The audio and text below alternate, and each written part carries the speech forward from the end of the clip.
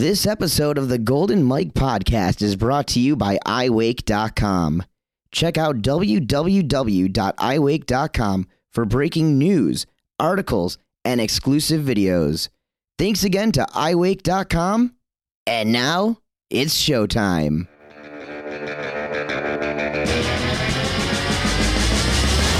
He's been the voice of wakeboarding for over a decade. His vocal tones have narrated Toad Water Sport's biggest and most prestigious events in the world. With over 25 years on the water experience, charisma, and command of his audience, Noise of the North brings you the Golden Mike Podcast with Dano the Mano. Welcome, everybody, to the Golden Mike Podcast. I'm the Noise of the North, Dano the Mano, and now it's time for some audio sunshine. Once again, we're coming at you from sunny Orlando, Florida, the mecca of all things wake. For those of you not familiar with me or what I do, a little bit about myself. I don't like cold weather. Probably my favorite show of all time on TV is The Office. My love for WWE wrestling dates back to some of my earliest memories. And as wacky as that all sounds, most importantly, for the last decade now, I've been the voice for professional wakeboarding. This audio podcast is brought to you twice monthly for free on the first and third Wednesday of each and every month, both on iTunes or at noiseofthenorth.com. To keep this podcast no charge, I'd like to thank the sponsors of the show: iWake.com, Woodrow's, Jammy Pack, Performance Ski and Surf, Hungry Boards, SUP, and GoPuck.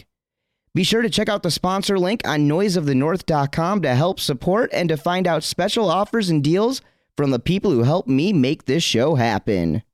More ways to support? Please subscribe to the Golden Mike Podcast free on iTunes and be sure to rate and review the show. Also, follow my personal Instagram at Dano T Mano, and later on in the show, I'll drop both Twitter account handles, so make sure you have your smartphones ready. Feel free to contact me with any questions or comments through the Golden Mike Facebook page or email me at goldenmike@noiseofthenorth.com. Let's start out with announcing the winner of our most recent giveaway. Our friends at Revolution Cable Park down in Fort Myers, Florida, hooked us up with a pair of all-day cable passes, and we've received some emails regarding those over the past few weeks to free swag at noiseofthenorth.com. It wasn't easy, but I picked a winner, and I'd like to announce it now. The winner is Jessica Tinklepaw. Congratulations, Jessica, who wrote quite the story. I want to give Revolution Cable Park one more shout out and hook you all up with some info in case you're ever in the area and need a dope spot to ride. Revolution Cable Park is open 1 to 7 Wednesday through Friday, and Saturday, Sundays open 12 to 7. When summer hits, they're open till 8 p.m. 7 days a week. That's June, July, and August. Revolution has an all-new double A-frame transfer going in April 1st, which is a sweet new big feature, and they have the Liquid Force Free-for-All coming up April 12th with top Liquid Force pros to be announced soon. Find them on Twitter and Instagram at Revolution Cable Park. On Facebook, they have their Revo Cable main page and Revolution Cable Park fan page as well. Also, check out revolutioncable.com. Thanks to Josh Wright and everyone at Revo Wake Park for getting this giveaway set up. It's getting close to the start of the wake season, and as I prepared to release today's episode, I've already been moving and shaking. Recently, I was in Detroit for the Detroit Boat Show, working an indoor rail jam with the crew at Step Up Productions. Justin Tyke, Cody Hess, and my new friend Lucky Hoey ran the show. I actually have a Vimeo up on my blog page at noiseofthenorth.com where you can check out all the action for yourselves. Also, Tommy's in Florida have opened up their newest location in Claremont. I stopped out at their grand opening and ran into Scott Byerly, George Daniels, and Tony Carroll, who are all out to show their support for Tommy's and help promote their brands and sponsors. I met up with the Fox crew at Supercross in Daytona, and also attended the Wake Journal's 5th anniversary and New Year launch party. I've been getting busy, but hey, that's just the lifestyle, the lake lifestyle of the Noise of the North, and I'm glad to be able to share it with those of you who care to listen. I was also recently interviewed by the guys at Wakeboarding Hall of Fame. It releases Thursday, March 19th, the day after this episode is slated to release. Please give it a read, share it, and shoot me some feedback. Again, you can see my interview at www.wakeboardinghalloffame.com. On to today's guest. Our first official wake skate athlete is in the house. One of the pioneers of wake skating, Brian Grubb himself, joins me today on the Golden Mike podcast. This was a fun-flowing interview. We talk about the early days of wake skating along with the original wake skate pros. Grubb discusses his passion for thrill-seeking, bungee jumping, and skydiving, and we get to hear about one of his most recent adventures across the globe, where he wake skated in the freezing cold climate of Bosnia. In this interview, I think Grubb comes across as a very well-spoken and once again proves to me he is a true professional and a great sport ambassador. Now, take a deep breath. After a little love to the ones that love us, my sponsors, we'll be right back with Brian Grubb on the Golden Mike podcast. Woodrow's is a sunglass company based in Central Florida that manufactures frames from wood and other sustainable materials.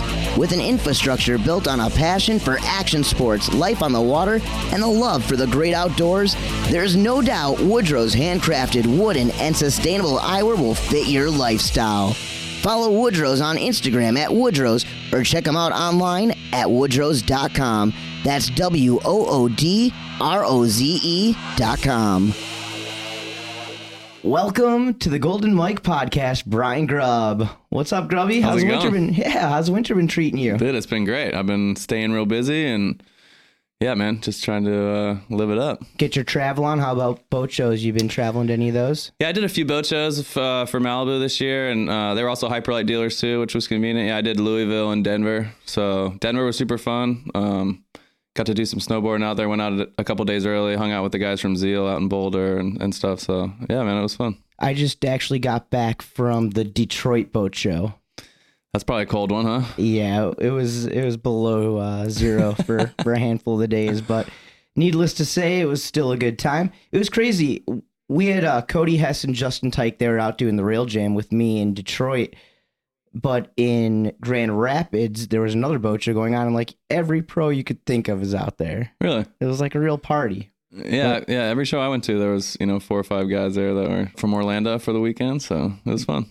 I know they crushed it at Detroit, so it seems like it's a good year. I think boat sales look to be on the rise as of right now. Yeah, Malibu I know is doing really well. I mean, both shows I went to, they sold a bunch of boats, and yeah, there's just a lot of feedback, obviously on the Surfgate stuff and stuff like that. But yeah, I mean, the new boats are killer. So you got that 2015 in your backyard right now? I do. Yeah, I got a 2015 in September, like right after Expo time, and yeah, man, it's amazing. I mean, the boat's decked out. It's got the 550 horsepower LSA motor in it. All the new touchscreen displays in it are amazing. Obviously, Surfgate's great, and the wake on it's it's really customizable, and I can put so much weight in there with that motor that I can have basically any wake shape that I really want. So I'm totally spoiled.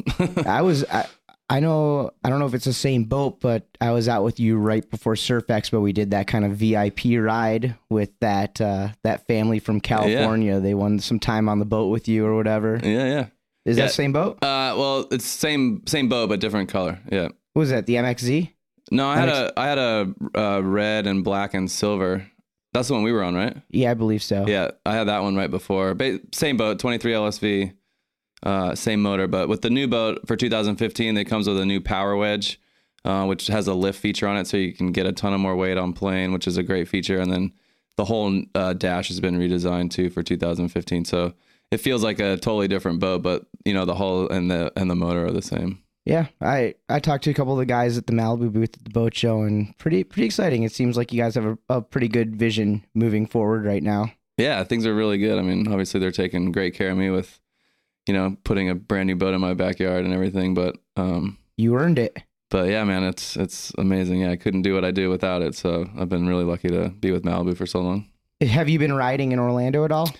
A little bit. Yeah, I've been traveling a bunch. I tried to go up last week up to the Washington area and do some snowboarding and stuff, but we had booked a place up there and couldn't get out of it. So we kind of just had to go and make the most of it. But the last couple of years, we've been just killing it up there, getting so much snow, and they just get dumped on up there. But this year, it's dry. I mean, Baker only has 3 lifts open, and there's just really no snow hardly. So yeah, I was up there for that, and that was cool. I know last year was a really good winter.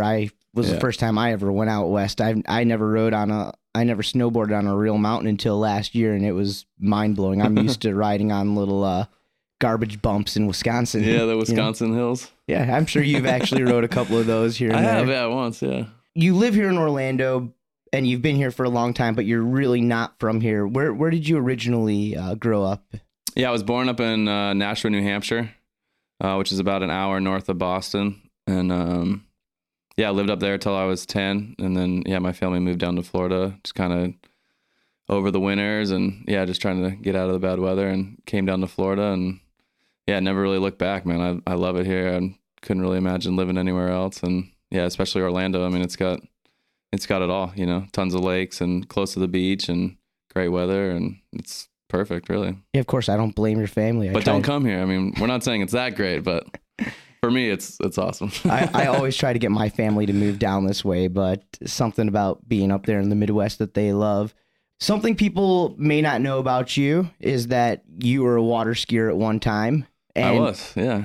My show, I like to make it more than just wakeboarding. It's total water sports. That's why I'm having you, a wake skater, on here. Yeah. You were a pretty good water skier at that. Can you talk a little bit about those days? Maybe like what years, and maybe some of the names that you competed against, and some of those people, if they're still involved in the sport? Yeah, absolutely. So we moved to Florida in 91. Started skiing right away. Like, I learned to ski when I was real little, and we got a boat right away. We bought like an inboard outboard. Didn't really know anything much about competitive skiing at the time and stuff, but I got into slalom skiing like a lot. I mean, at the time, wakeboarding was just kind of getting started, so that really wasn't even on the radar yet, but water skiing definitely was, and started slalom skiing and doing okay, and like went to Sammy Duvall's camp one summer in 92, actually. So I skied there all week, like made a ton of progress, like started running, 22 off and getting some balls at 28 off and stuff. So you're a slalom skier? Yeah, slalom skiing, yeah. So, and so they were like, hey, there's a contest or a tournament at Barnett Park, which is here in Orlando, like the weekend after I was done with water ski school, So I was like, yeah, I'll go check it out. Like, they wanted me to go try it. So I was like, yeah, let's do it. And it would have been the last year I was in boys too. So I would have been skiing at 34 still. So sign up for the tournament, show up there, like not knowing what to expect. Had never met anybody in wake at all. And 2 of the first people I meet are Parks and Shane. So I'm skiing against Parks, and then Shane's just, obviously running around crazy, and like, this is 1992. 92, yeah, when I met those guys, yeah. So, but I was just like super green to water skiing and tournaments, and those guys grew up with it, So, I mean, they're just totally in their element. And I'm just kind of like standing back, like, oh man, this is crazy. And yeah, there were guys like, who else was there, man? Like Joey Blakely was there. He was skiing at the time, and oh man, I'm trying to remember a bunch of other guys' names. Was it Nick Chris Travers was Greg was still doing a little bit of skiing. I did a few tournaments like in 93 that he went to and stuff. That's when we bumped up to boys 3. So I went up to 36 miles an hour, and I skied boys 3 for like three seasons or something, and then really got into wakeboarding like pretty heavy, and didn't do too much competitive skiing anymore. But like, I think my best finish at nationals was 9th place or something too, and there was like 50 or 60 guys at the time, like competing every weekend, but I'm skiing against Chris Parrish and Marcus Brown, and all these guys that are professional slalom skiers now that are just killing it still, Yeah. So even just to be, you know, in the top 10 with those guys was really cool. I think my best at nationals was like 3 at 35 off or something. So like not like exceptionally good, but good enough to get by and be like a little bit competitive with like the middle of the pack. Did you dabble in any of the other disciplines, any trick skiing or jumping? I did a little bit, yeah. I mean, when I was really heavy into it, I was training out at Jack Travers, you know, so big 3 event, you know, tournament training center out there, you know. So,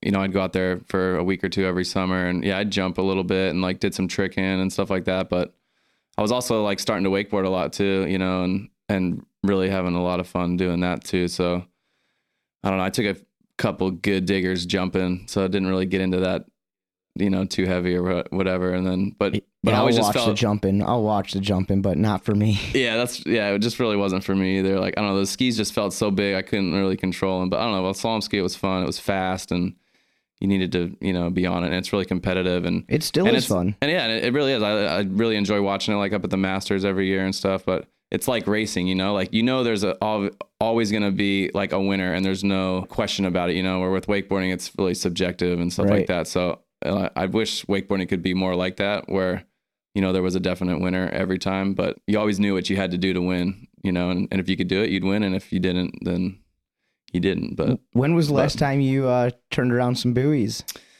Last summer, actually. I was doing my hyperlight clinics, and I went out to the Scotty Barone Memorial that Tommy's had out in Colorado. And they did an event where they did a cross between a slalom and a wakeboard event, you know, because that was the two things that he was really into. And so, yeah, I got signed up for the slalom event, and I actually had a really good time. I hadn't been on a ski in probably like 2 years. And I mean, it was a little longer than I probably would have wanted and stuff like that. But yeah, I got the thing to turn, and I ended up running like 28 off or something, and surprised a lot of people, because not a lot of people knew that I could still ski and stuff. So you need to come out on the boat with Thomas DeGasperi and me, man. I know you guys are Malibu teammates. Huh? Yeah, I go out there. He coaches me. He's helped me. That would be really fun, actually. Yeah, I'm starting to ski at 34 miles an hour. Really? Yeah. Dude, that's awesome. Yeah, Thomas, I should go out there with you guys. That'd be super fun. Thomas is killer, man. I love hanging out with that guy. And Thomas is my slalom coach. You're my wakeboard coach. I don't wakeboard, but well, I can get you on a wake skate. You taught me how to land a back roll this summer, did you not? I guess I did, yeah. I can coach some wakeboarding, yeah. You can coach I got the fundamentals down, I guess. A lot of the wakeboarders I talk to, they talk about how they got into the sport with the family and stuff like that. Were you like riding knee boards around, you standing up on those, emulating, you know, riding sideways, stuff like that at all? Yeah, for sure. I mean, when we first got that first boat, the knee board was really the first thing that we got. You know, we got combo skis on a knee board, you know, and yeah, I mean, my sisters and I would go out on the boat with my dad and my mom, and yeah, every weekend we were out on the Butler chain, just cruising around, you know. We'd go to Bird Island, and, you know, we'd go knee boarding and, you know, do some, I don't know, we just had a lot of fun just like being out on the water and stuff too. But when I really started getting into slalom skiing, you know, pretty heavy, we ended up getting rid of that boat and getting like our first ski boat was a 205 Pro Star Mastercraft. Awesome. Yeah, great boat. It was like a Rucksack, one of those 95 too. Or something. Or I think it was a 94 or 95. But great boat, you know, like, and I also did a lot of like my first like wakeboarding behind that boat too, like started putting weight in it. I mean, it was never a great wake for it, you know, but sure. But it was getting us out there and like learn how to do air tricks, you know, behind that boat. There was plenty of room and to stuff put like fat that. sacks. Yeah, there was plenty of room. Yeah, you take out the back seat, and yeah, you can get a ton of extra weight in there and stuff too. So it was a great boat. My parents actually still have it. So yeah, it's stood the test of time. You talk about from water skiing, you transitioned a bit into wakeboarding, and obviously when I first heard of you, you were still, at that point, you were still wakeboarding quite a bit. I mean, I remember the Pointless movie, and you were actually, the first few clips of you were on a wakeboard. How did the transition start happening? Yeah, well, yeah, I mean, all through high school and stuff, like worked at Performance Ski and Surf, was just, you know, everything was wakeboarding, you know, like all my friends were into it. We were all into it. You know, it was just everything that we did, you know? And then, yeah, I don't know, just seeing the mags and seeing Scott and Thomas and those guys start to kind of mess around, you know, with wake skating and stuff like that. You know, I just started getting into that a little bit more. But this was also the same time that that Blue Torch like ride and slide event was starting to go on.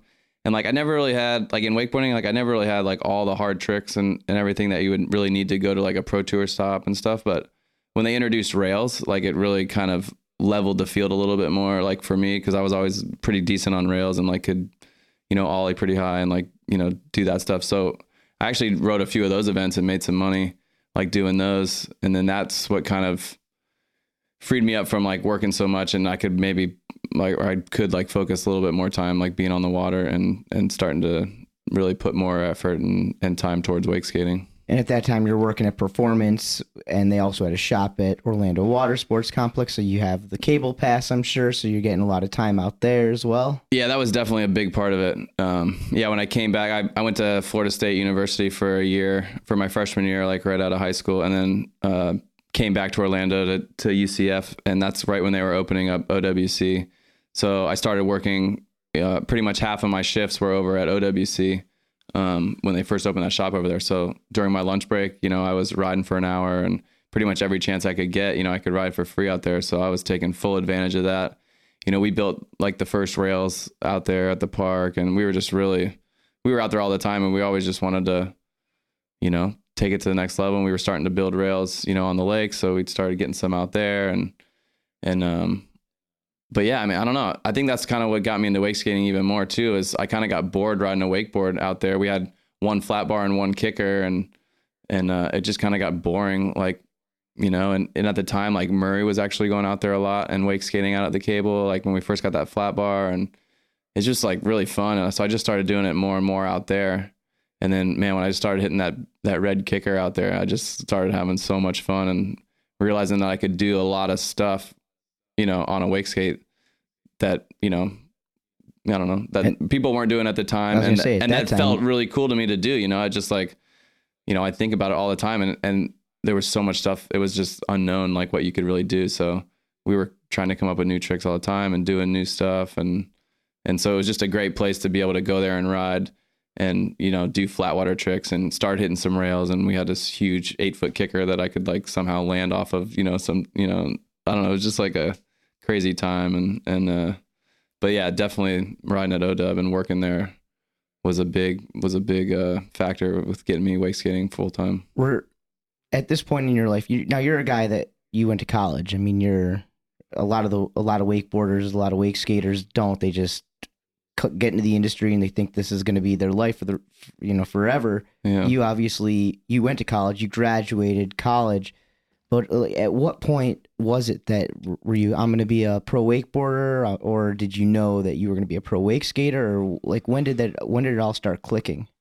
I mean, honestly, like when I learned how to water ski, when I was 5-6 years old, I don't know. I was just like, man, that's what I wanted. I want to be a pro skier. I always joked about it. And even when we moved to Florida and started slalom skiing and all that, I wanted to be a pro skier. I just loved being on the water. I just loved everything about it. I loved working at Performance. Back then I'm 16, like working in the shop, meeting, all the pros coming in, fixing their bindings for them and stuff. And it was just like a cool scene and like cool environment to like be a part of, and I don't know. I just kind of transitioned into like I slalom skied and then just kind of not really got bored, but just kind of maybe peaked out a little bit and just wasn't really challenged by it. So I put more time into wakeboarding, and then the same thing kind of happened with that. And then with wake skating, I just got into it at such a infancy that like everything we were doing was different and new and just really exciting, so that's what's been such a draw for me. And I just really love to do it. And I still like, enjoy riding my board every day, really. Yeah, that's a beautiful thing. When you actually love your job. Yeah. I mean, it's amazing, really. I mean, looking back, we're getting old now, but I mean, looking back, everything that's happened and how everything worked out, it really is pretty crazy. Let's talk about some of the early days of wake skating. Some names that come to mind to me are Thomas Harrell, who you mentioned, Scott Byerly, Brandon Meek, and Drew McGuckin. Yeah. Along with yourself, would you call these like some of the pioneers of wake skating? Oh, absolutely. Those are the guys that I saw doing it before me, and that really, kind of opened my eyes to realizing, hey, like maybe we could push this and take it to its whole thing and not just kind of something to do like when you're bored, like after you're done riding or whatever, but, completely hang up the wakeboard and just focus, all my time on wake skating. And that's kind of what I ended up doing. And yeah, it's been a great run. And that group of names right there, I mean, all of those guys basically did the same thing. I mean, from one point they were all wakeboarders, and then at a certain point yeah, that's true, just fully transitioned. Talk about how the boards evolved from just grip tape or foam pads on smaller wakeboards to the actual first wood and composite decks Hyperlite made for you. Yeah, my story is a little bit different, I guess, because I was riding wakeboards for Hyperlite at the time. I met all those guys through working at Performance and stuff, and yeah, they were getting me on boards, and Paul took really good care of me, and that's how I met Byerly. And we actually Paul took us out to X Games out in San Francisco. I went up to Seattle, went through like a full tour factory, and then flew down with Chad and Paul to X Games, and then Byerly ended up flying out there and meeting us out there too. And that was the first time I ever got to hang out with him. And so we hung out for a couple of days out there, and he's like, yeah, man, you should come ride sometime, like when we get back to Orlando. And that's kind of like how that whole thing happened. And then when we started wake skating together, he was kind of at the same point too. Like all he wanted to do at the time was wake skate and not really wakeboard as much, too. So it was just kind of a perfect mix of everything, like meeting him at the time. And then I had just transferred back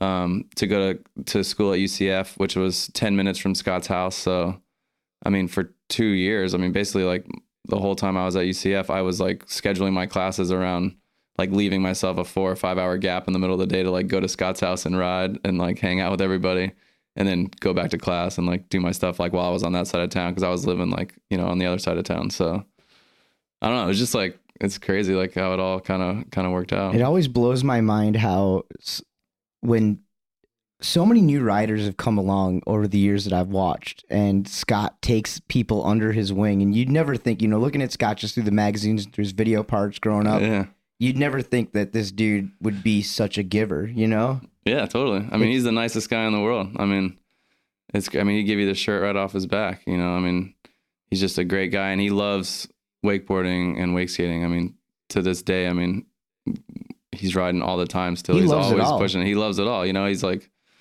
and he kills it. I mean, the guy is just unbelievable. He's had such a long career, and he's kind of done it all. And now he's got, a great, board brand that he's doing. And, but just being, where he's at and still just loving to ride all the time. I mean, I hope I'm, feeling the same way when I'm his age, Hey, getting back to boards a little bit, you and Scott were two of the first guys to ever get signature wake skates. I think Cassette probably, may have had, Cassette probably had some at the time too, but yeah, that's probably true. Yeah.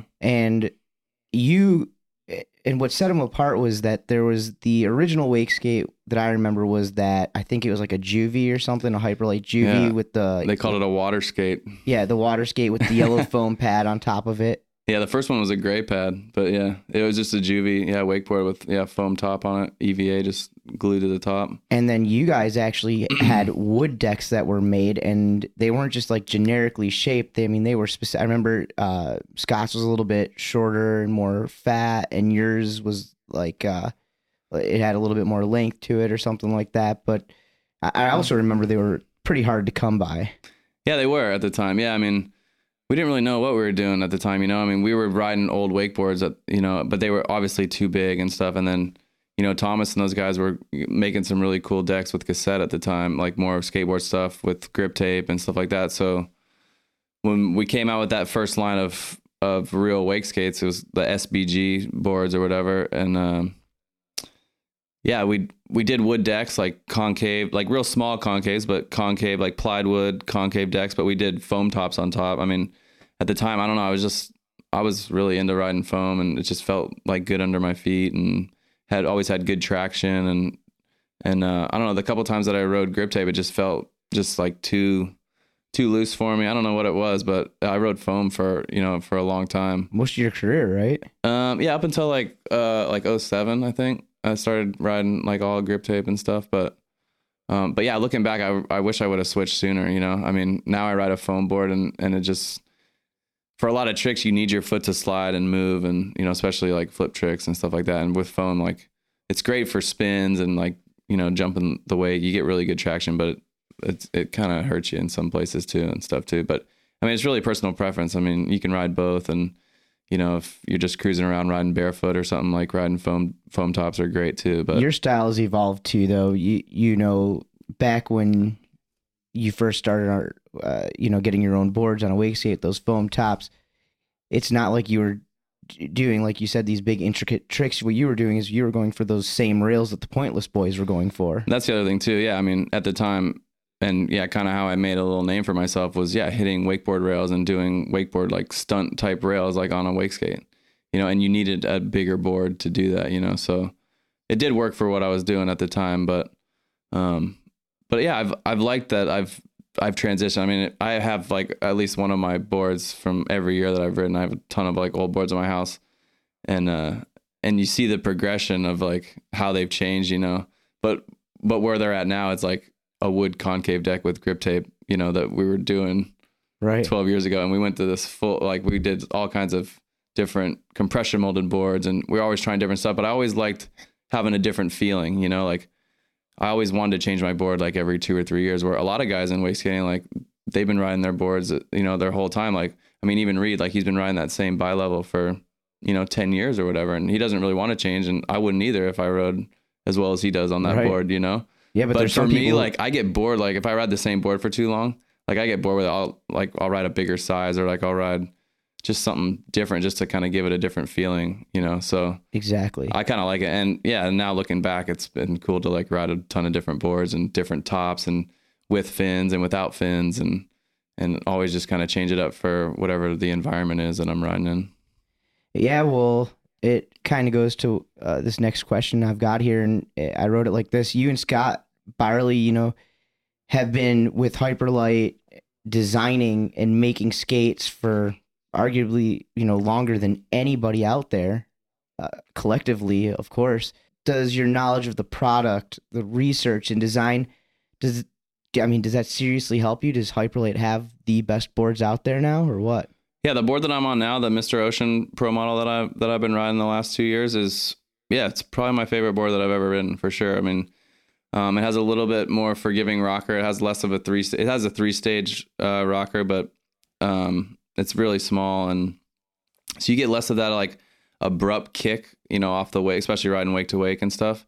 But it's way faster on landings, and then obviously the smaller size board that I ride winching and on cable mostly, it just has a lot faster, you know, ride to it too. So when you land tricks, it doesn't feel like the board's hitting the brakes as much as like some of my older boards did. But at the time, you know, behind the boat, you wanted a 3-stage board to give you that kick and that pop, like where your tail really comes up high off the wake and stuff. So, but yeah, I mean, I've just kind of adapted and changed. But the concave and the top deck that I have now, like, yeah, it feels really comfortable, and it's great for everything, you know, riding behind the boat and cable and winching and, you know, pretty much anything you want to do. Yeah, it's super versatile. You know, you can ride it with fins or without, and I mean, I don't know, it's just a great board. Yeah, I really like it. Do you think it's more important to design the best board for yourself, like for Brian Grubb, or do you have the buyer in mind when you're designing your boards? Well, with Catalyst Wake Skates, I mean, we have, you know, a board for everybody, really. I mean, we have everything from, you know, $100 flat deck just to kind of get you on the water without bindings to, you know, my Pro model, which is a top of the line board that, you know, depending on what size you get, you can ride behind a boat or anything, really. So yeah, my Pro model is definitely the board that I designed it, you know, to be a board that I want to ride. You know, I mean, I have to compete on it. I have to ride on it, and I have the, you know, the ability to make it kind of however I want. Like Hyperlight kind of gives me that trust to design a board that, you know, will work for everybody, but also something that I can ride and be really happy with. So, and you're a little bit of a different rider than a lot of other people, because you don't just excel in one aspect of wake skating. I mean, you are top boat rider. You are one of the top winch riders. You are one of the top riders I don't know about on a cable. I mean, collectively all together, I mean, I don't think there's anybody who can do all of the different aspects as good as you. I mean, maybe like Reed Hansen, you know, but there's most of the guys nowadays, it seems like, are focusing more on either two tower parks or winching, and that's like considered the core of the sport. But I prefer watching what you guys do behind the boat.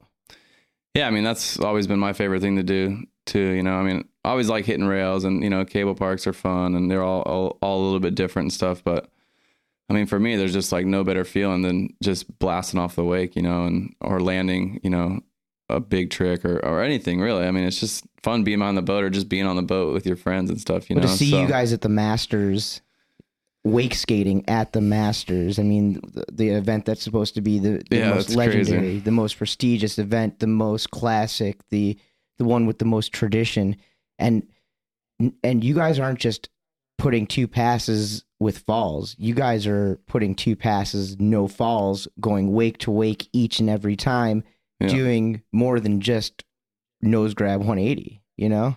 Yeah, for sure. I mean, the last 2 years especially, it has been super competitive. You know, all the events, you know, every one of them, you know, comes down to a trick or two, really. Either you had, you know, enough tricks or enough score, or you did. I mean, they're always really close. I mean, even the two events I won last year, I was like, I didn't know if I won it for sure or not. You know, I knew it was going to be in the judges' hands. There wasn't really any like blowouts or anything like that. You know, it's always really, really competitive, which is great. That's kind of always what we've wanted, you know. And, you know, we kind of wish there was, you know, more guys competing. You know, we have, you know, 10 or 12 guys every weekend competing out there. But yeah, when we get to the finals, when it's down to the four, I mean, it's Reed and, you know, Danny Hampson and Balzer and BT and George, you know. I mean, it's those guys that any one of them, if they put their run together, could win every weekend, you know. Yeah. But that's how you want it to be, you know. You want Absolutely. It to be competitive, you know. That's what I enjoy doing. I mean, I love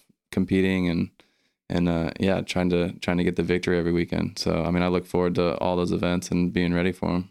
And I love when you guys all stand up too. I mean, obviously nobody ever wants to win by somebody else falling, but right. When somebody who doesn't really know much about wake skating watches you guys do two wake to wake passes in a row, I never 10 years ago thought the stuff that is going down today would be. I thought maybe now and then those tricks would be landed. You know, a wake to wake kickflip was landed 12, 15 years ago, right? But now those are being landed. Yeah, it only happened in a contest like 3 years ago at Toe Jam, you know, the last Toe Jam or whatever, when George did one. So there's still a ton of tricks that people are doing at home a lot that, you know, still haven't really even been done in contests yet, because we really only have 7 boat events a year, really. And maybe half of them are in like really contestable conditions. Right. So, I mean, for us, you know, when it gets windy and stuff, like, yeah, we're kind of like pulling back on the reins a little bit just to try to stand up two passes, so you're not really doing you have no maybe choice. The hardest stuff. But man, when it's calm water, like at Nationals this year, it was perfect. I mean, there was even Worlds this year was really good. I didn't really ride that great there, but the conditions were great. And so, man, when it's calm water or a straight headwind, tailwind, like it's game on for sure. I mean, everyone's going to ride really well.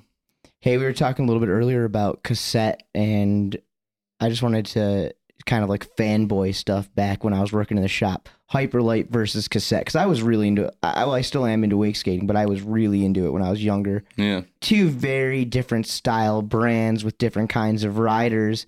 But you guys, Hyperlight and cassette, were pretty much the first two companies to mass produce wake skates. Did you clash with the cassette guys at all?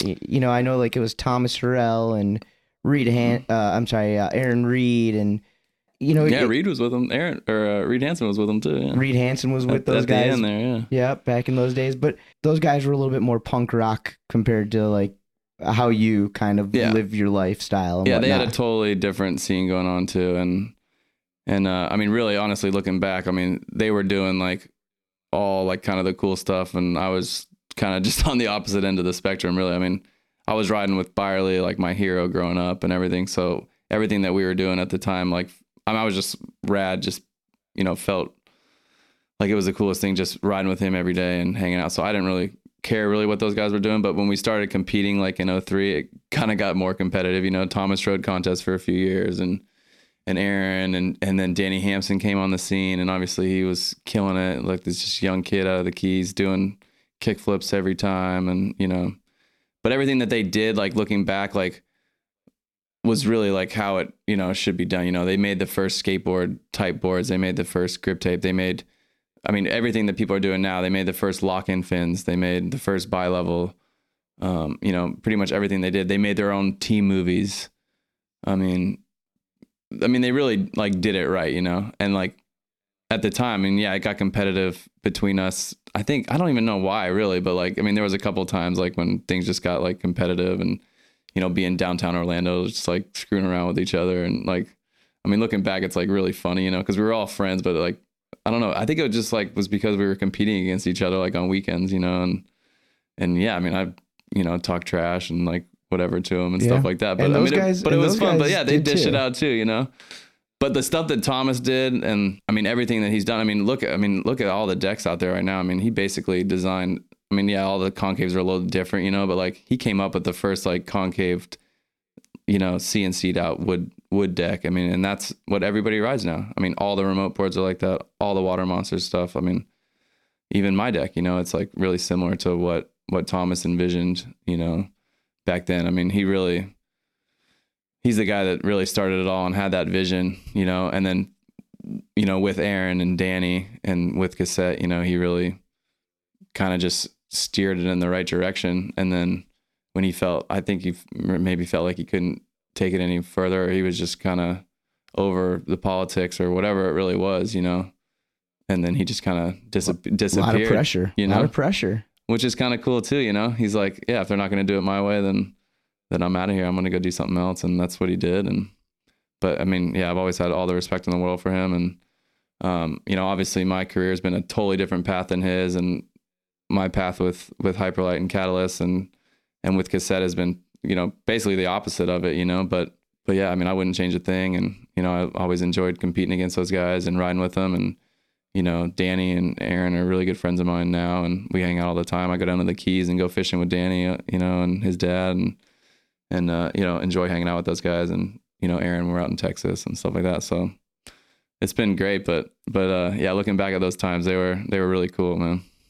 Gonna take a quick break from the interview, folks, to mention my friends at Jammy Pack. Check out jammypack.com to see the entire line, but I have got to admit that recently I've been obsessed with the Urban Pack collection and the Earth Aztec colorway. The Urban backpack design is made for the minimalist on the move, so it's perfect for those quick trips or days at the lake. It features a padded laptop sleeve with 2 small mesh pockets for your phone and battery pack. It also features 2 cargo pockets on the side with grommets so you can easily run your cords through and store your phone in an easy access area. The front speaker pocket also features a lateral zipper and pocket. These bags are insane. In fact, I'm a fan of the entire line. You can check them out ASAP at jammypack.com. And now, back to the Golden Mike podcast with special guest Brian Grubb. Hey, I remember before there were actually contests for wake skating, you were still touring a bit, doing demos in 2002. That is actually when I first met you through Wisconsin. I think you were doing them for Malibu. How was that experience for you? Because if I remember right, that was when water skiers were still touring with wakeboarders on the same tour, the same contest scene.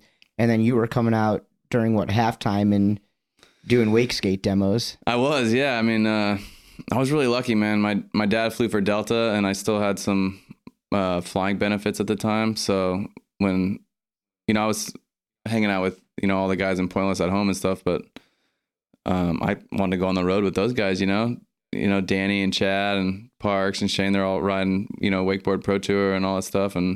But I was really focusing on wake skating at the time, but I wanted to kind of like get it out there, and try to get some contests going and just try to like maybe push that side of it. So I somehow convinced Scotty Clack, who was running the tour at the time, to like let me ride on Sundays. And he let me do it a couple of times. And then I put together a couple like pretty good passes and like good runs and stuff. And so towards the end of it, like the last couple of events, I was doing them, right before the finals would start, on Sunday afternoons. Like every time it was like prime time, you know, and he's just like, yeah, man, go do it up and back. And yeah, it was crazy, you know, but from that, it kind of helped transition into getting us like on tour in 03 and you know, on Vans Triple Crown tour and obviously, the other wake skate tour too. So. Yeah, I remember, I think you were on like some posters or something like that, like PWT posters, even though I don't think wake skating was on tour yet or something. Yeah, I can't remember exactly how that was. Maybe it was Malibu. Malibu Open. Yeah, we did some. Well, I mean, that's how I really got it when Malibu was doing those Just Ride events. They were kind of like invite only, and they were kind of like more exhibition style events. Everyone would get paid like an appearance fee, and then there was like prizes, basically like for whatever they'd be like superlatives, you know, like biggest air, best crash, or right, whatever you were it hitting is. You know, double ups with the guys back then. So right? we were hitting double ups. We were hitting like the big, you know, step up gap, like the Ranger truck rail and like all that stuff. So because there was rails and stuff, I could kind of hang with those guys, you know, and do a lot of the stuff that they were doing on wakeboards. And yeah, I could hit double ups and stuff like that. So that's really where I got. I mean, that's where I got my connection with Malibu and met a lot of those guys and stuff. And yeah, I owe, you know, Lonnie Farmer a lot for kind of, you know, she didn't really know. We met at Wakestock and I did pretty well up there. I got like 8th in a rail event with like 30 against 30 guys on a wake skate up there. And yeah, so then the next season she invited me to the Malibu Just Ride events and yeah, they went great. You know, I won a couple like little prizes and stuff like that. But yeah, that's kind of what started my relationship with Malibu. Look at this, too. 14 years later, right? Yeah, it's crazy, right? It's unbelievable. It's pretty nuts.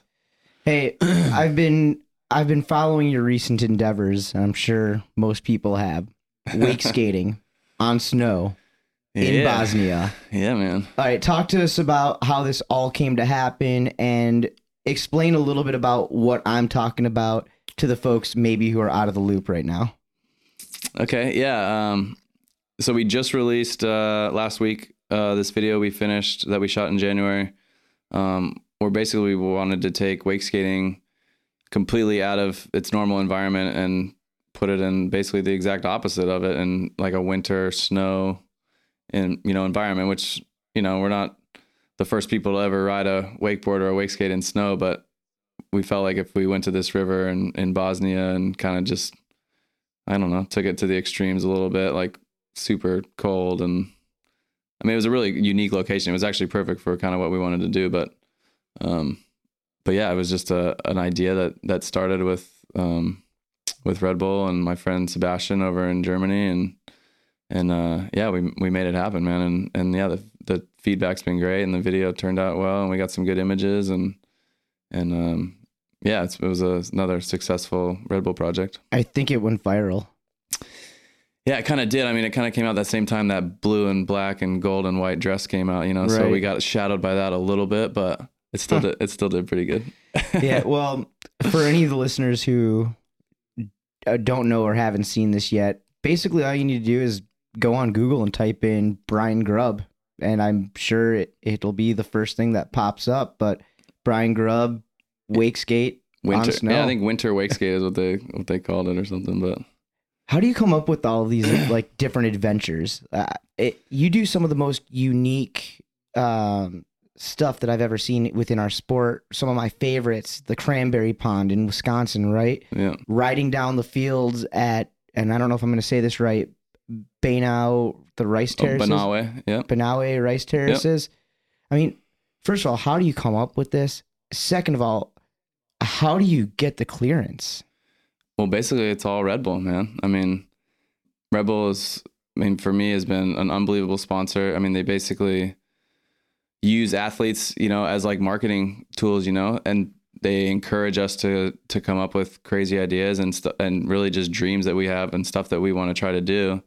And, you know, if it's a feasible thing and they think that they can pull it off and make it look good, then yeah, they get behind it and they really, you know, enable, you know, us to kind of just think crazy. I mean, really, I mean, when you look at even the Rice Terrace videos and stuff, you know, I mean, yeah, you're running on top of a mountain. I mean, there's like it was crazy. And it all kind of started with a guy, Sebastian Stair, who I met when I first started going over to CWC in the Philippines, like in '07 or something. We basically opened that park over there. El Rey was like, I was like one of the first athletes to go over there, and we kind of opened that place up. And I met this guy, Sebastian, over there, and he's from Germany, and he worked for Red Bull for a little while, but now he has his own production company and stuff. But even when we were over there, you know, he was really into wake skating and stuff. He was just kind of on vacation over there too, and like hanging out and stuff. But traveled around with us a bunch. We were going, you know, all over the Philippines, you know, going on little surf trips during the day and riding the park and stuff all the time. But yeah, so now he has his own production company over there, and we'd always talked about riding, like doing a wake skate project, or like, you know, and being in the Philippines, like riding some terraces and stuff over there. And around CWC, there's some small ones that we could do. And even like some of the Nike guys, like when they filmed that movie over there, did some small like rice terrace stuff. But yeah, I mean, long story short, I mean, he found this location, like the one that we ended up doing over there. And then there was another one in Japan actually that stepped down all the way into like the ocean. So, yeah, so Sebastian was presenting this project to Red Bull International for some of the European wakeboard guys over there. And so he had this like whole PowerPoint presentation with a bunch of photos and different locations and different stuff, whatever. And he got done with the whole meeting. He told me, and the guys over there that he was presenting to said, "Hey, what's that one photo with the rice terraces? Like, what's that all about, you know?" As soon as they told him that, he said he thought of me and was like, "Dude, if they're into like doing a project like that, I want to do it with you, and I want to do it wake skating, not wakeboarding or anything like that." So I hadn't heard from him in like a few years, and yeah, he just hits me up and he's like, "Hey man, I think we got this opportunity to do this project over there in the Philippines or Japan." And we ended up doing it in the Philippines because it was like a perfect location, had a great story behind it. We had met, you know, over there in the Philippines, and yeah, so it really it was like a perfect scenario, you know? So yeah, we got the budget to do the project over there, and he went and scouted it, and yeah, went over there for like I think it was like 9 days or something, rode for like 5, but yeah, it was really, you know, a lot of these ideas, even the Bosnian one, obviously the Philippines one did really well, got like over 1 million views on YouTube. The rice terrace. Yeah, the rice terrace video. Like, what was it like with all of those people there? You know, I mean, how those people probably never seen this, right? Yeah, it was crazy. I mean, I've been to the Philippines like 6 times at that point, you know, but where we went, it's like a 10-hour drive north of Manila. So you're up in the mountains, super high. I mean, you're in this little town, city kind of landscape area, but you're on the side of a mountain. There's one road that runs up the side of the mountain, you know, and people are just living right off the side of this road. They're not people like us either. They don't have smartphones. They don't have computers, right? They're yeah, they had phones and stuff, but I mean, there's still like, yeah, local, like the Mumbaki, like priests and a lot of those local like traditions are still, you know, obviously really. Did you guys have to have a special ceremony before you did before you rode the rice terraces? Dude, it was crazy. Yeah, we had to get the permission from the local like priests. They call them the Mumbakis.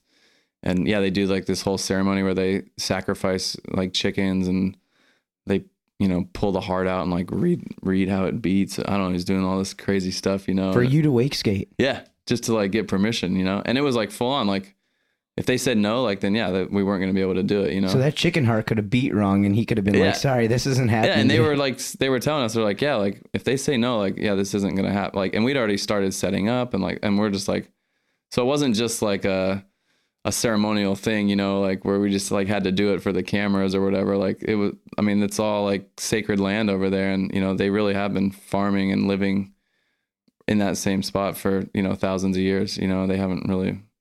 Those people have been there for a long time, so that's probably why they picked you, because it was wild, man. You're a trustworthy guy as far as respectability goes. Yeah, I mean, it was crazy, you know, and like it was funny too because I had just started kind of eating vegetarian and stuff like at the time, and they wanted to like drink the blood and like the whole. I mean, it was crazy, but it's just like tradition for them. It was like nothing, you know. I mean, anytime they really like need to make a decision, or I don't know, pray for good weather or whatever, like they do, you know, do stuff like that, you know. So, but it was great. I mean, the whole experience was insane. I really didn't, I mean, going into the project in the Philippines at the rice terraces, I saw 2 photos of the place.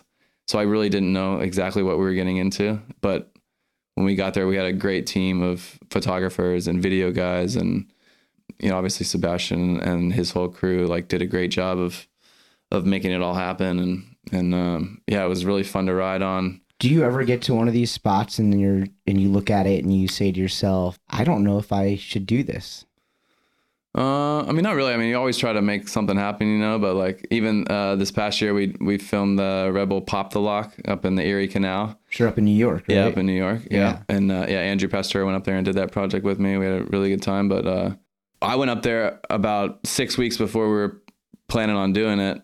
And the drop was about a 9-foot drop the way the water was at the time, maybe a little over 10-foot drop or whatever. And so at that point, it was already a pretty big drop, But I'm like, yeah, we could do it. It's a big drop. It's narrow landing, but, it's deep enough and, we can get in there. Well, then when we go up to do the project, the water had dropped another 2 feet or whatever. So it was like a 12-foot drop. And what was underneath that? What was it? Jagged rocks? Or?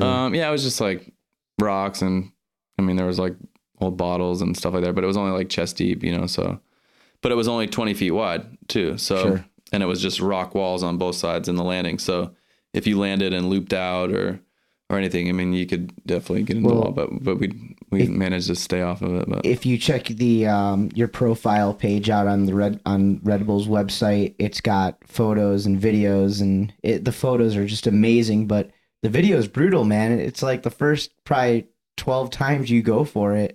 Yeah. I mean, you're getting broke off there. I mean, yeah, it was a big drop, and I kind of screwed up too. I only brought my small board. I don't know why, because we were riding boat up there too, but I just only brought my 40-inch board instead of my 42, and I think that would have helped a little bit, like on landings, having a little bit bigger board. But yeah, I mean, it was tough. I mean, it was a big drop, and yeah, it was just kind of a weird landing in there and stuff too. But it was a fun project to work on. Yeah, we had a Malibu up there too for a day, so we got to do a little bit of boat riding up there too to kind of tie it all together.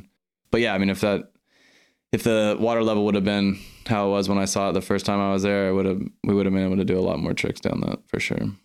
Have there been any favorites as far as remote type locations that you've rode that stick out to you the most, or maybe? I mean, people ask me that question a little bit, and I always think about going to Tahiti with Billabong when we were filming Out of the Pond. Filming that whole movie was rad. I mean, we went to Australia for 2 weeks. We went to the Philippines and went to some really cool places there too. And then Tahiti was it was awesome. I mean, that place is amazing.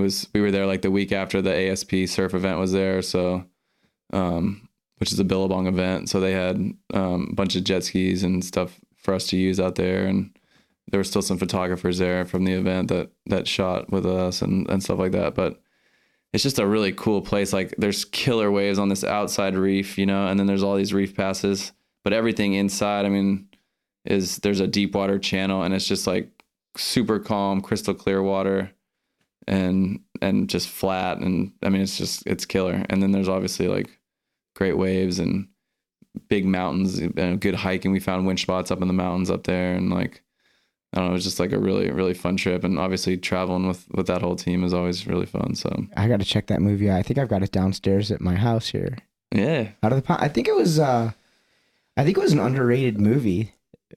I can't remember. It just seems like. Yeah, at the time there wasn't like, a lot of movies being like full length movies, I guess, being done that year. So, but we had a great movie. It did really well, like won some awards, at Wake Awards and stuff like that. But just filming with those guys is super fun, and traveling with them is obviously, a real pleasure too.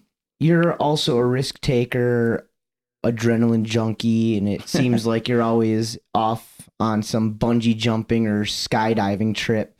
I see on social media all the time, but also whenever you and I travel up to like the Northwest for wakeboard contest, you're a judge, I'm the announcer. So yeah. You and I have been traveling together for 10 years now, but you always seem to get into these adventures, these bungee jumping or these crazy skydiving adventures. How did you get into all of that? Yeah, I got into bungee jumping, which is kind of the first thing I got into with Scott.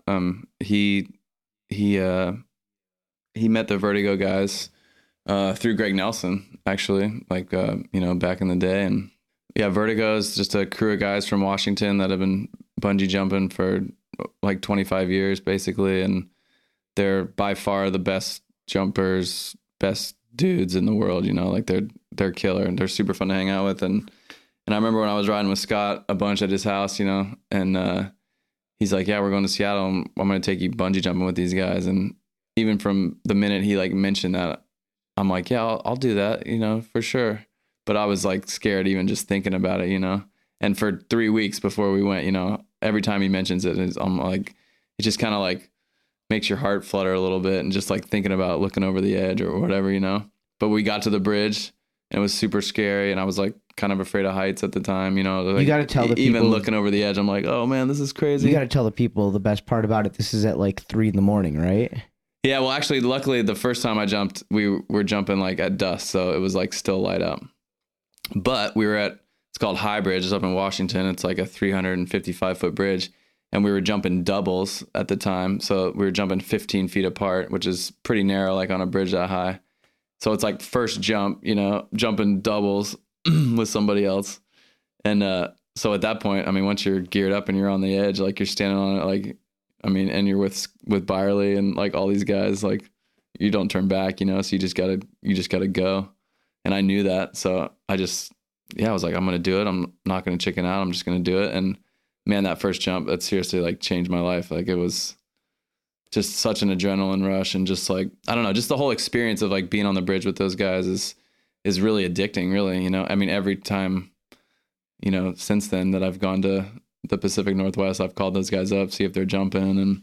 And now we have, you know, a bridge in Kentucky that we can go jump basically whenever, and that Vertigo bought a few years ago, and we do commercial bungee jumps on certain weekends up there in the summertime, and it's a big part of me. Right? Yeah, it's super fun, man. I love hanging out with those guys. It's just a great crew, and yeah, last year was the first year we really had like a full season of jumps. We did like 5 weekends where basically anyone can come up to the bridge. You know, you can just go to vertigobungee.com and sign up to jump with us on certain weekends, and yeah, it's killer. It's a 240-foot bridge right over the Kentucky River. It's right outside Lexington, Kentucky.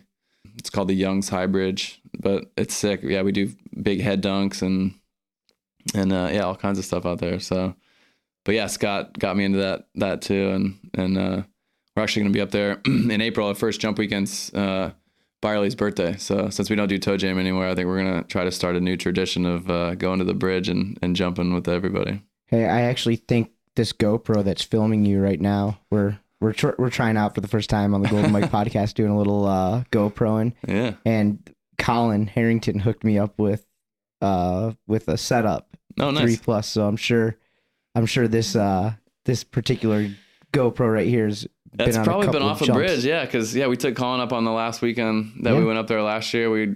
Scott and Colin and I drove up from Orlando so we could bring all our toys with us and stuff, and we had a killer time up there.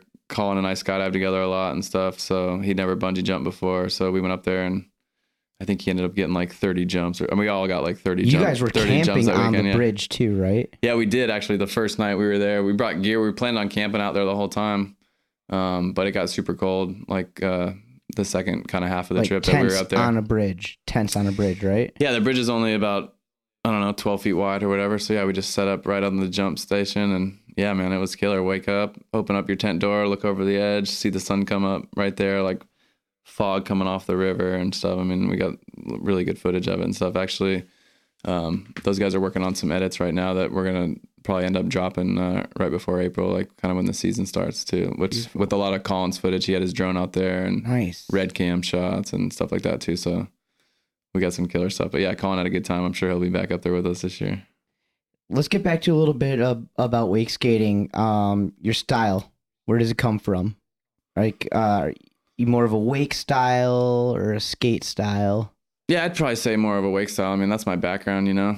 A lot of these guys, in the last few years, or the guys that are kind of more focused on the winching and cable stuff, I mean, they come more of like a skateboard background, and I feel like I've come more from like a wakeboard and surfing background. You know, I prefer probably surfing to skateboarding, you know, and I think my background and maybe my style is influenced by that side a little bit more, but yeah, I mean, it's all wake skating, man, so it doesn't really matter where you come from, but as long as you're having fun on your board, and that's all that matters. How do you think other wake skaters view you these days? That's a good question, actually. I would like to know, actually. But I mean, I don't know. Even when I started doing it, it was never really about me or whatever. It was always just about wake skating. And the more people that we could show it to and try to get people on board, you know, and I always figured if I could help wake skating grow, then, you know, I could have a career and I could make some money at it and be able to kind of live the dream.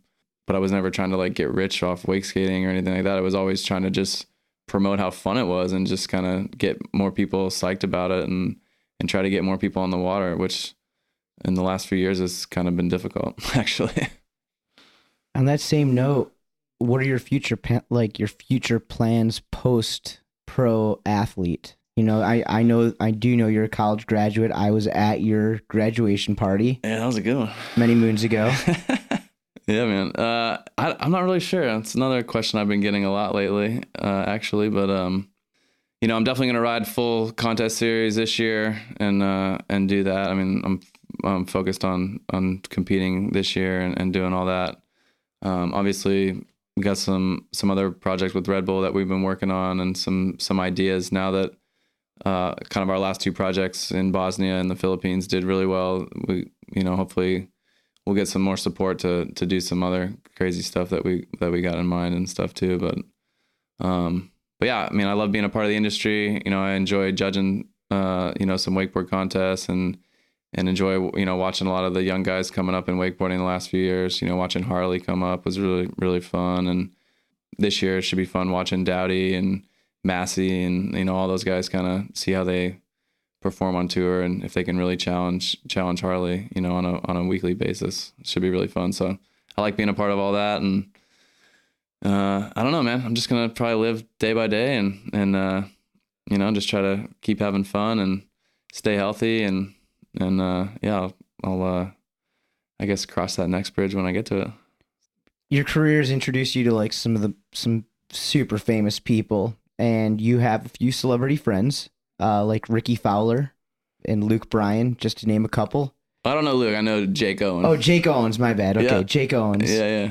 Same difference, right? If you don't know much about country. Yeah, if you don't know much. If you do, they're like, oh, they're totally different. Wait, isn't Luke Bryan a Malibu owner also, though? I think he might be, yeah. He did a music video with Evan Geiselman and stuff, that surfer from New Smyrna and stuff. So, yeah, he's kind of got a little bit going on with action sports, too. So you've got these celebrity friends, and I want to know, like, are these dudes you just meet through Red Bull, or are these guys like us? Are they, like, lake life enthusiasts? They love actually being on the boats, going wakeboarding, wake skating, tubing, kneeboarding, whatever it is. Yeah, Jake's definitely like that, for sure. I met him through Malibu Boats. He's been a Malibu owner for a few years now. Probably 6 or 7 years now or whatever. And yeah, when I met him at the time, he was doing these like houseboat parties every 4th of July with all his friends. He'd rent like 2 or 3 houseboats and just take all of his homies out and friends and yeah, just party, you know, for 4th of July and stuff. And so Malibu was like, yeah, you want to go out on this houseboat for a couple days over the 4th with this country singer Jake Owen? And I'm like, yeah, sure, like it sounds awesome, you know. Like looked him up online, all that stuff, and then met him. And then realized he's from Florida. He's from Vero Beach.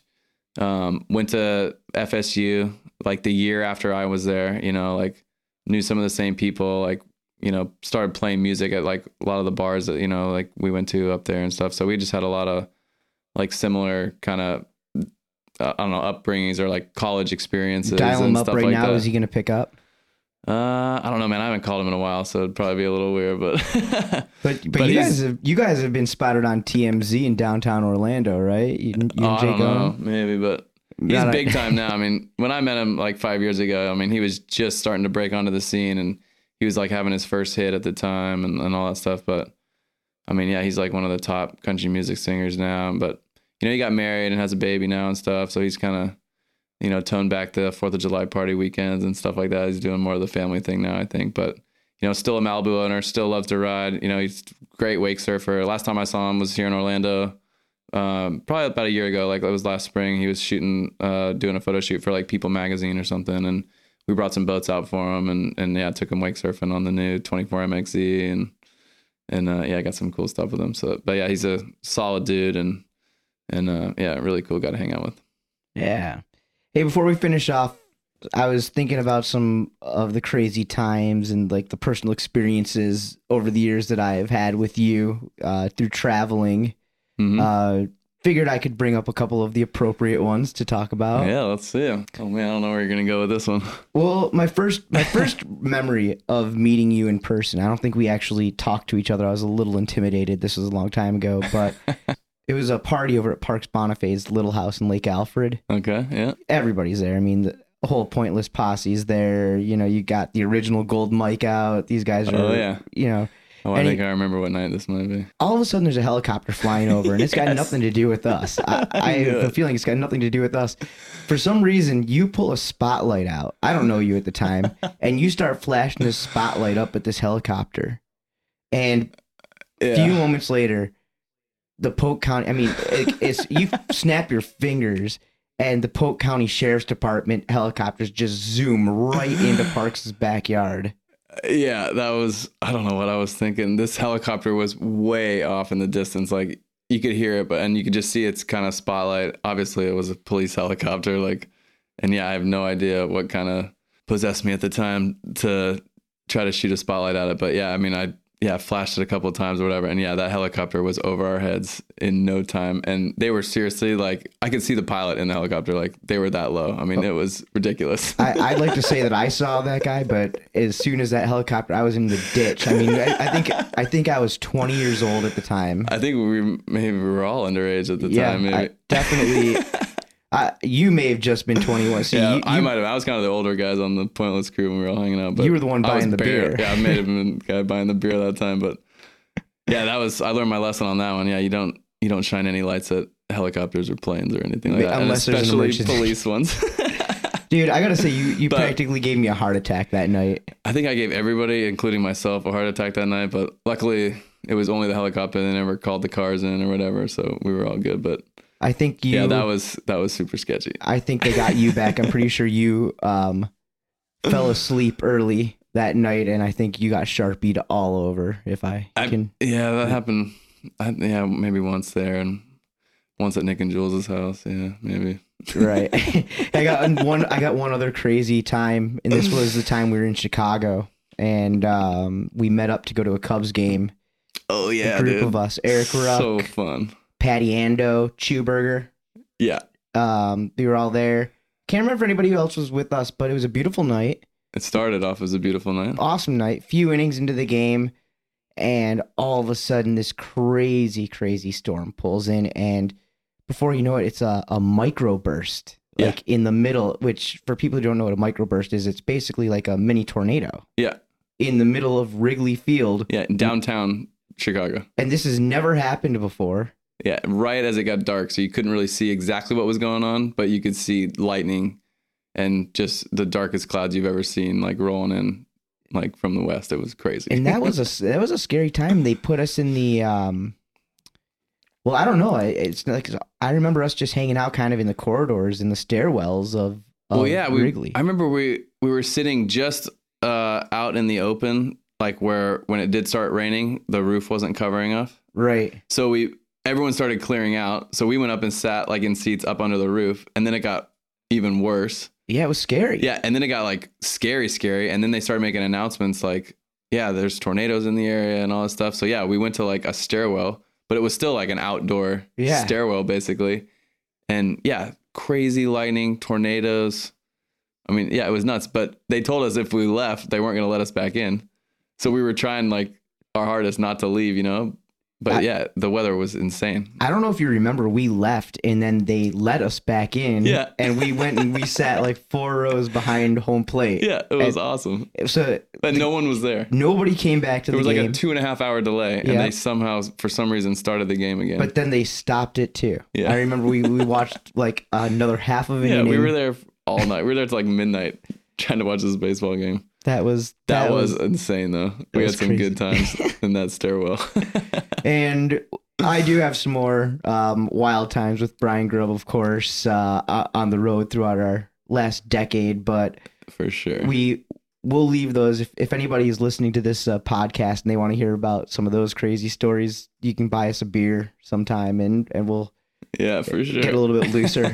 But before we finish up, I want you to go ahead and have the opportunity to plug away and give a little sponsor love to anybody who helps you out. Yeah, for sure. I've been, really lucky to have the sponsor that I've had for a long time. I've been with Hyperlite for, almost I think it's my 17th season with them. And obviously the support that I've gotten from Red Bull, being able to do, all these projects that, we're always just kind of dream about, and then obviously being able to, in the future, still be able to do some stuff that I've really wanted to do the last few years. And, Billabong has always been great, having Butch here at the beach, shaping my boards, having that relationship with him. And then, obviously their clothes are killer, and they've always been a big supporter in wake, and, they got a great team. And Malibu Boats, same thing. I mean, I wouldn't be able to do what I do being a professional boat rider, without having a boat in my backyard. And, those boats aren't cheap, and to have a brand new top of the line boat to use every year is really just a huge blessing, and try to never take it for granted, because without it, I wouldn't be able to do what I'm doing. So I owe those guys a lot. And yeah, I mean, even down to, Zeal Optics has been killer too.